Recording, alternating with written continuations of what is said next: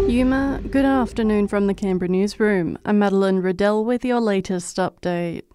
A Palmerston man has been arrested and charged with multiple sexual offences against children. ACT police say earlier this month a mother and her two daughters provided statements to the police alleging the man, who was known to the family through a religious group, conducted sexual assault activities against the daughters. He faces 1 count of acts of indecency with a young person under 10 years of age, 4 counts of acts of indecency with a young person under 16 years, and 2 counts of assault. He's set to face court today.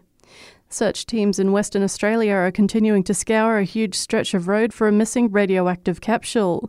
The device has been lost somewhere between the state's Pilbara region and Perth as it was transported earlier this month, is around the size of a 10-cent piece and emits the equivalent radiation of receiving 10 X-rays an hour.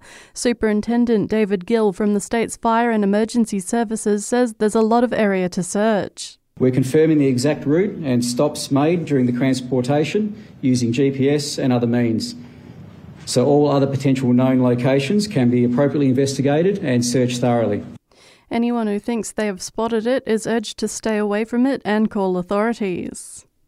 2 teens have been arrested and a stolen car has been recovered after an alleged robbery on Friday morning. ACT police say they responded to reports of the robbery at a house in Palmerston and later spotted the stolen vehicle in Girralang. They say a 14-year-old boy and girl were both arrested at the scene. A still unidentified gunman has been neutralised by police in East Jerusalem after killing 7 people and critically injuring 3 others. Police say the shooter waited in a car last night until Shabbat prayer ended and then opened fire on the people as they left the building.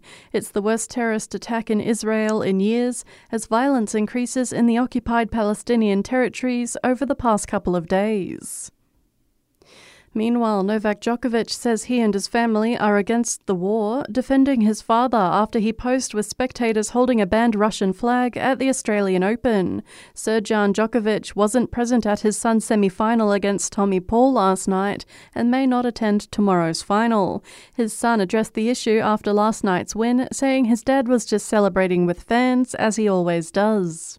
It was unfortunate that the misinterpretation of what happened yesterday has escalated to such a high level there, where there was, I would say, a lot of conversations with the tournament director, with media and everyone else. So it has got to me, of course, as well. And recovery is well underway 3 years on from the Auroral Valley bushfire that burnt over 80% of Namadgi National Park during the Black Summer.